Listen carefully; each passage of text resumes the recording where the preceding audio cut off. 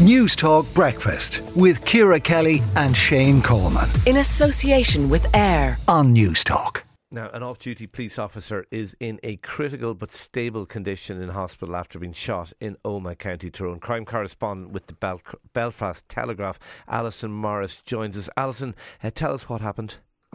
Yeah, so shortly before 8 o'clock last night at Youth Sport in Omagh on the Killyclogher Road, two gunmen approached the police officer. He was off duty. He coaches a youth team there on a weekly basis. It was just coming to an end.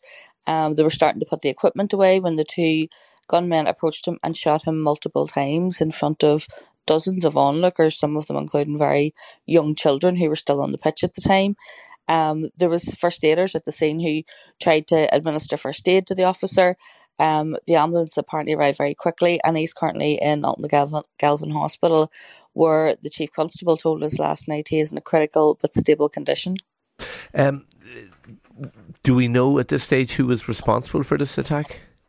So this is a very senior police officer. He would be a police officer who would be quite well known. He would be involved in a number of very serious murder investigations. Obviously, your initial suspicions turned to dissident Republicans. There was a police officer in 2011, Ronan Kerr, who was killed in Omagh in an undercar booby trap bomb.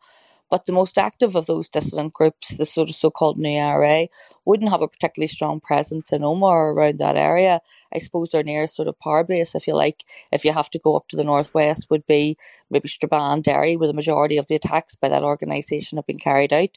But they wouldn't be known for this kind of attack, this kind of shooting someone at close range, especially in front of multiple onlookers, is something that you're narrowing it down to a handful of people who would be capable of such brutality. But that's where the suspicions initially will go. We know that Garda Síochána said that they're helping with the investigation in case those gunmen fled across the border straight after it. And there's reports that there was a car found burning nearby. At this very early stage, I would also urge caution and say that because I know what kind of work this detective was involved in, he was also looking at very serious organised criminality and a very organised criminal gang, which have also been responsible for two murders in recent years. So I would assume those detectives on the scene investigating the shooting of their colleague last night will be looking at all of those possibilities. Really shocking for those people, including children who witnessed this.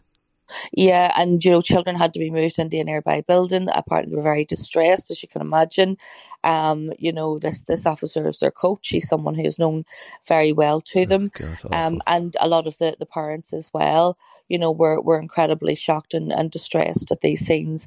Nobody expects something like this to happen at a kids' coaching session at a football match. And it's something, why we are no strangers to conflict in this part of the world.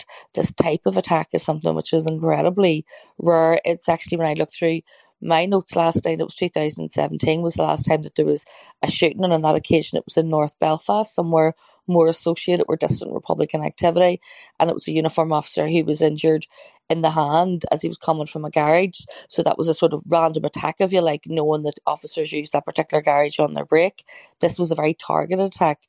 This was a very specific attack. They obviously knew this officer's pattern. They knew his routine. They knew he coached these children on a weekly basis, and they specifically targeted him.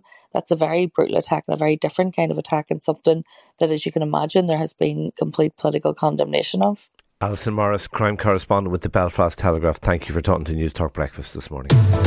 News Talk Breakfast with Ciara Kelly and Shane Coleman. In association with AIR. Weekday mornings at 7 on News Talk.